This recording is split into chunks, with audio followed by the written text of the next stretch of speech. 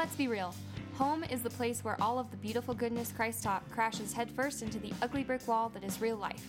But this is also where it starts to really matter. This is where we equip ourselves and our family with all of the tools, skills, and whatchamacallits vital to succeed in Christ. Join us in our journey to find light, positivity, and specific practical ways to make our homes little outposts of heaven so we can better brighten wherever we end up wandering. Hey guys, it's Emily and Andrew here on Outpost of Heaven. How you doing? We hope you're doing well, surviving the quarantine season. Yep. I never thought we'd go through anything like this. No. Anyways.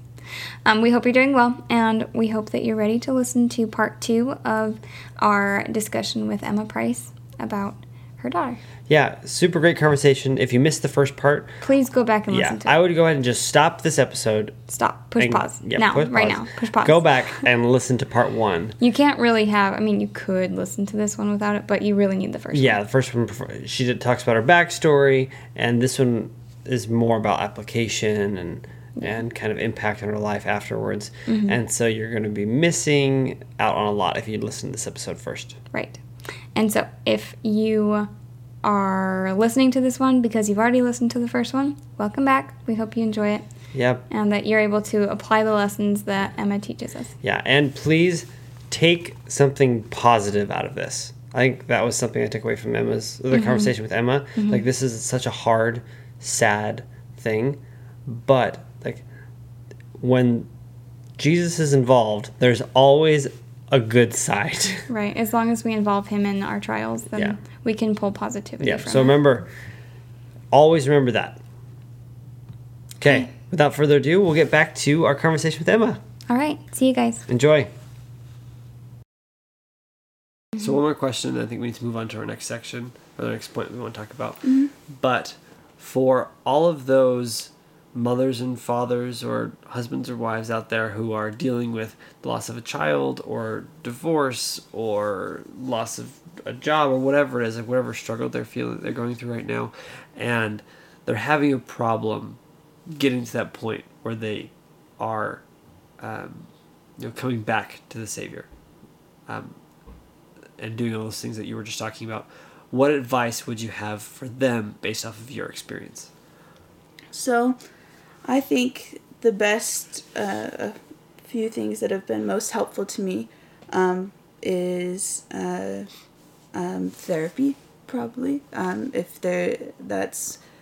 having a person who is a educated professional who you can have as a kind of an audience member to your life in a way that you can express things and walk through things and stuff with them in a way that can be a lot of times very helpful and beneficial. That was something very important to me. So does your therapist share the same beliefs as you? Yes. So that must be very helpful. That can be, and that's very helpful, and that's probably unique for a lot of people. But I think even so, even if they don't share the same belief system as you do, just having those cognitive tools to kind of help understand your own feelings and your own grief and or just whatever you're going through at any particular time, that can be very helpful in kind of bringing you back to any sort of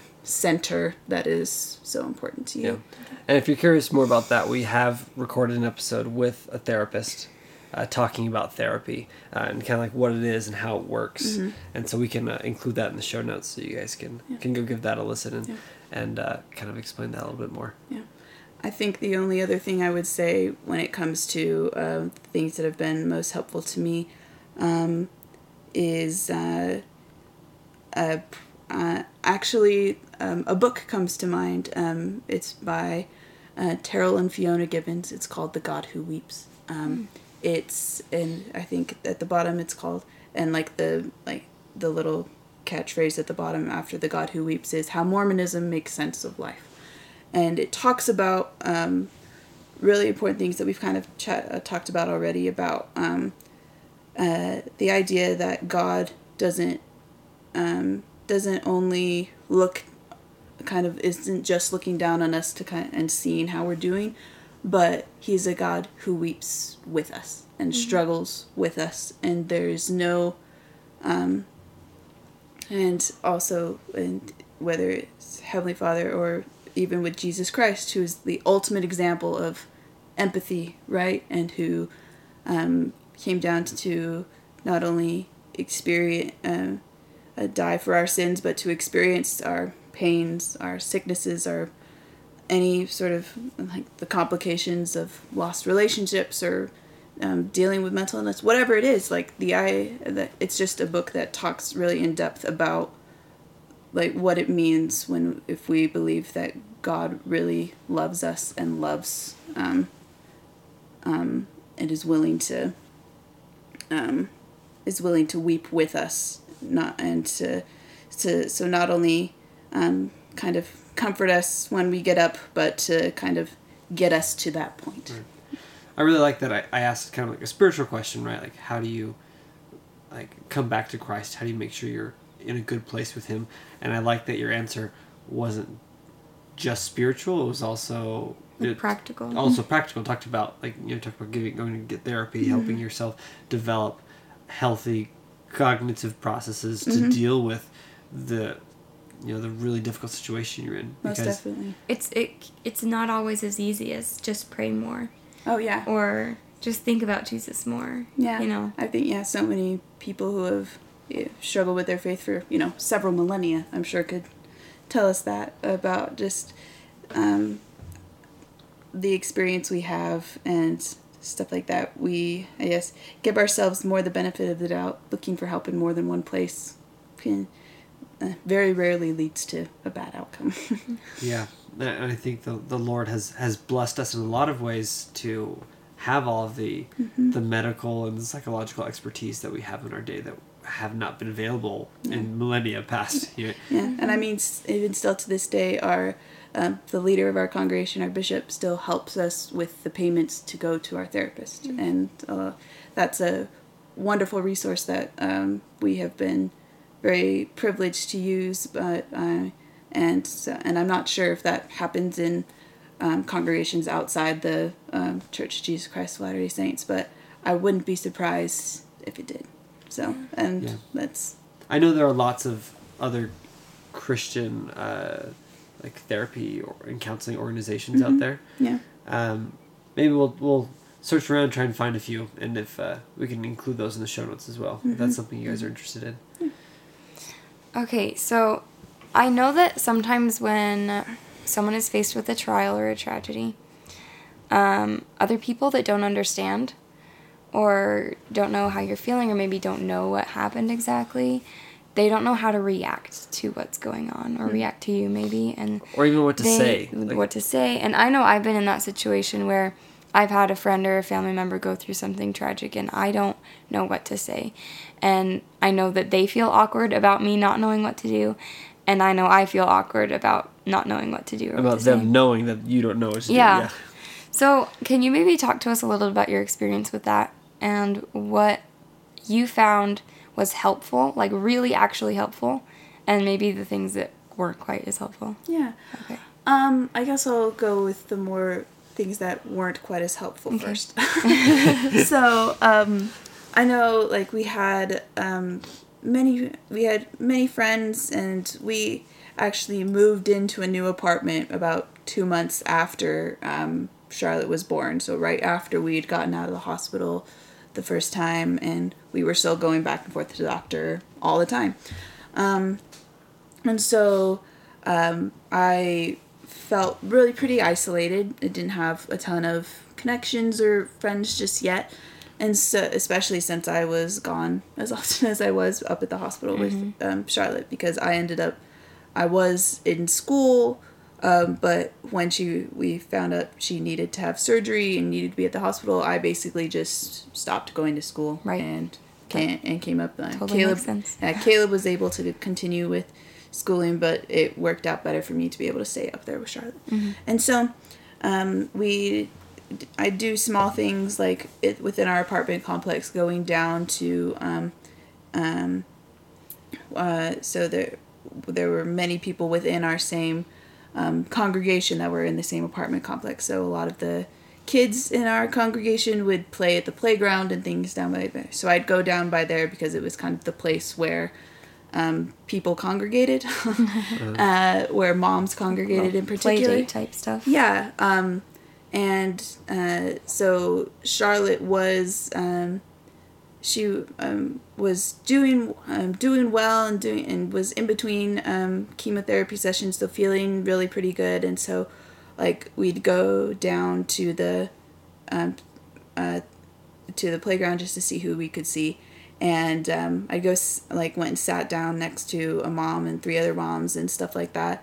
And, one mom, she's like, "Oh, it's so good to see you.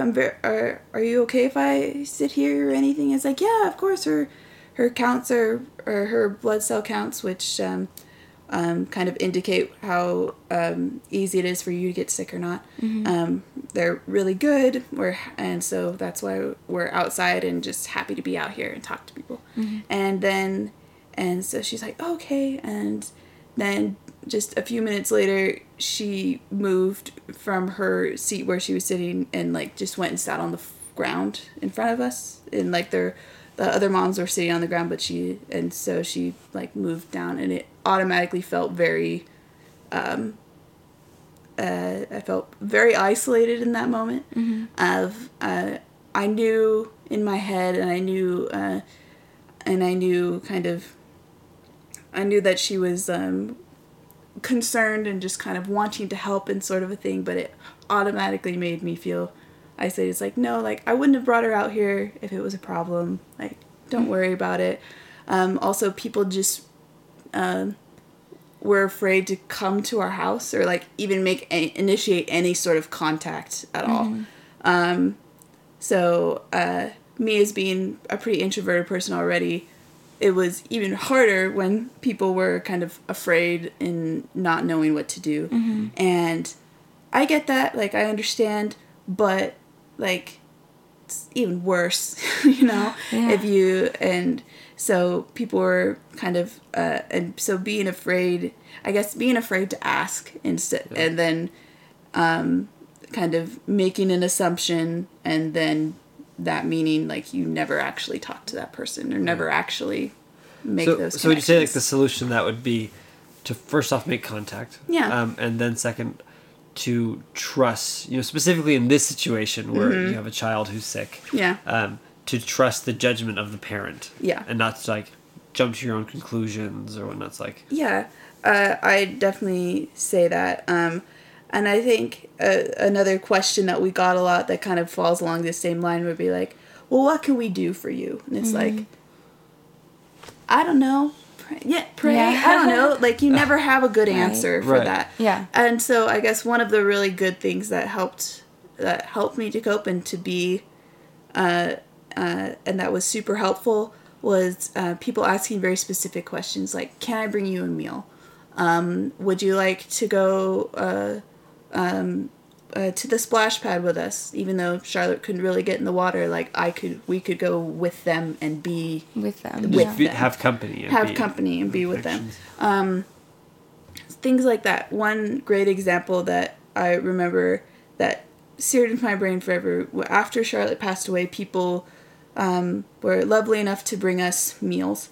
And we had meals and stuff, and pretty quickly, since it was just Caleb and I, the food kind of started to pile up on our fridge. Yeah. And so I had a good friend of mine from freshman year who I honestly hadn't seen in a while. I'd seen her a little bit, but not a ton. And so we posted just being for those bringing us meals, we don't need a ton, thank you very much, but we don't need a ton. And so she came to our house with our meal for the night with a paper plate with 2 tacos on it and gave it to us. and that was it. And it was just thank you.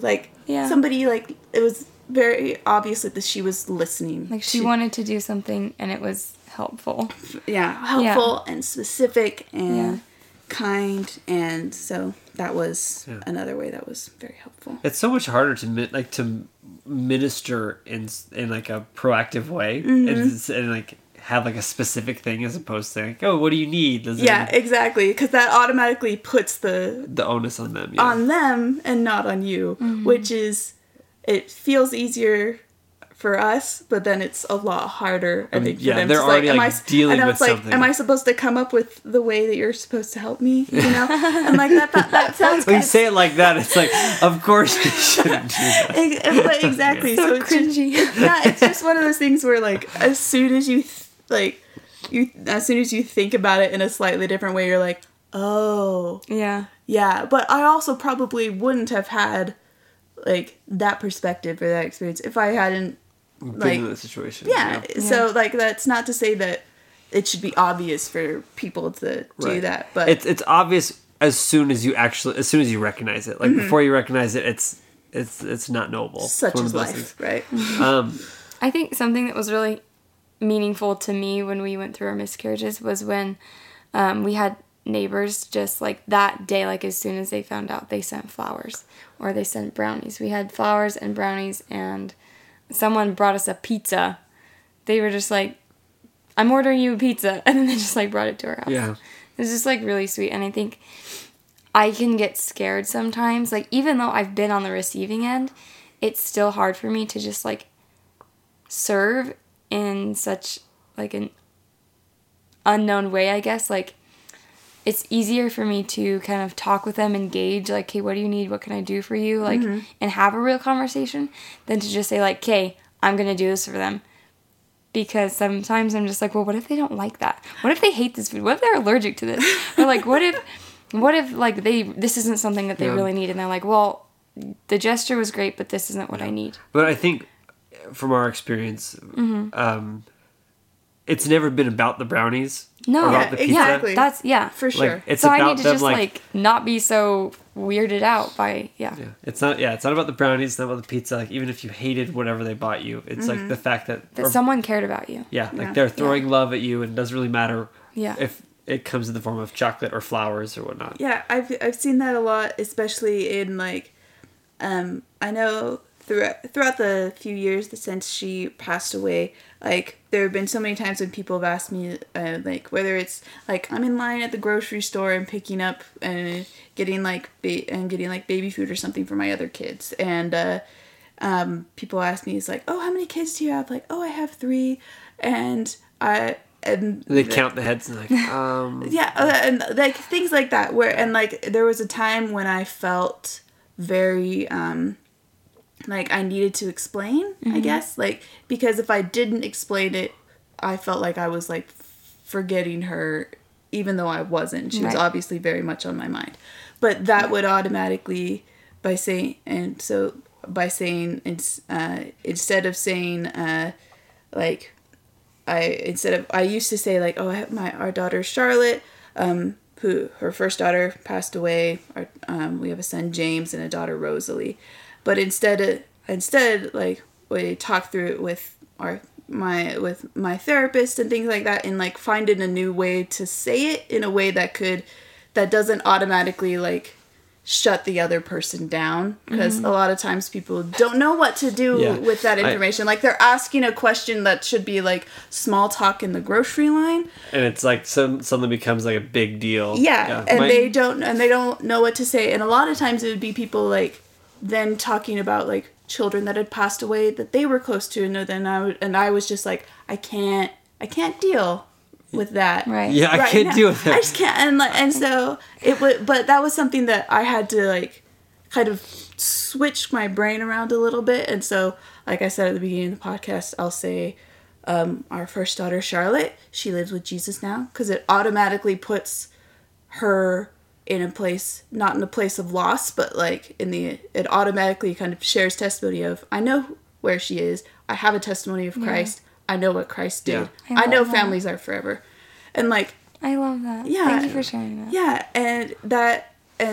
I have our son, and I have a son James at home who's 2, and a daughter Rosalie who's 5 months, and so automatically it kind of reframes.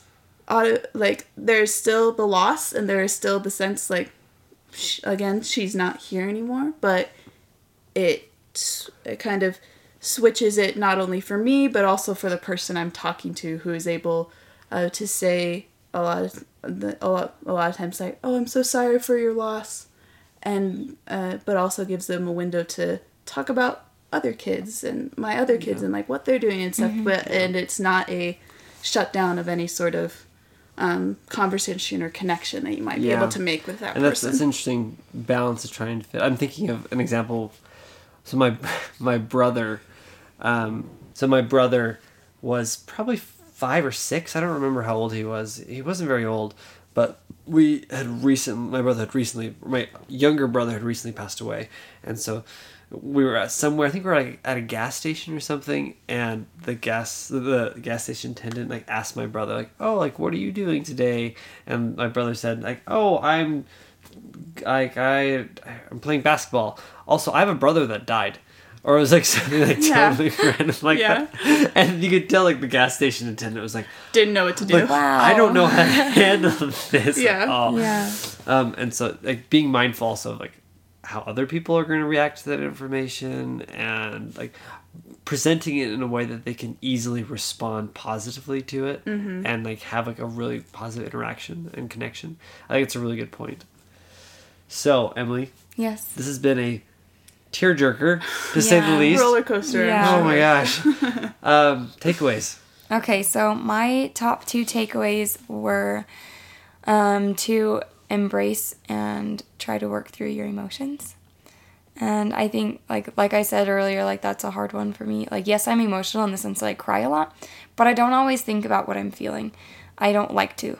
And so that's a big takeaway for me, is like, it's okay to be mad. It's okay to have negative feelings, but to really work through them and understand them. Okay. I'm going to say my takeaway before you say your second one, because I think mine might be your second one. Okay, go ahead. Again, I want to emphasize the idea that it's not about the brownies or about the flowers. It's not about what it is. Like, that's not going to be the thing that's remembered, and that's not the thing that's felt. That being said, okay, so... Oh, okay. Well, you're going to so yes, me? no. So that was my takeaway. I do think, though, that there's something to say about, like, serving in a helpful way. Yeah. Because yes, like, the service matters, and it's like the thought that counts. But sometimes you really do need to be served in a very specific way. Yeah. So being sensitive, and I really believe... Being willing to ask around, maybe. Not like just that. to ask the person that is struggling and probably can't come up with something right now, but like... Just use your investigative skills a little bit. Because otherwise, like you said, when you are asking them, how can I help you, or what do you need, you are literally like adding another burden onto that person who is struggling, which is why you're asking them what they need in the first place. Yeah, for sure. So just that idea of like trying to lessen their burden. So this has been an awesome episode. Thank you so much. Thank you so much for sharing all the things and for being so vulnerable. I really appreciate that. I'm grateful for the opportunity to share more about Charlotte's life and the effect that she continues to have on our life and on our family. And I guess if anybody wants more information about her life and kind of maybe a longer version of the of kind of my experiences, maybe throughout my experience, I kind of cataloged her whole story on my Instagram, which is at cool. Emma Patricia Price. Okay, we'll link that in the show notes. Yeah. So you can find that there, and I mean, you'll probably find seeds of what we've talked about today, as I kind of explained her life as it was happening, but definitely had more time to kind of think about things. So I've become a lot more long-winded apparently. You're totally fine.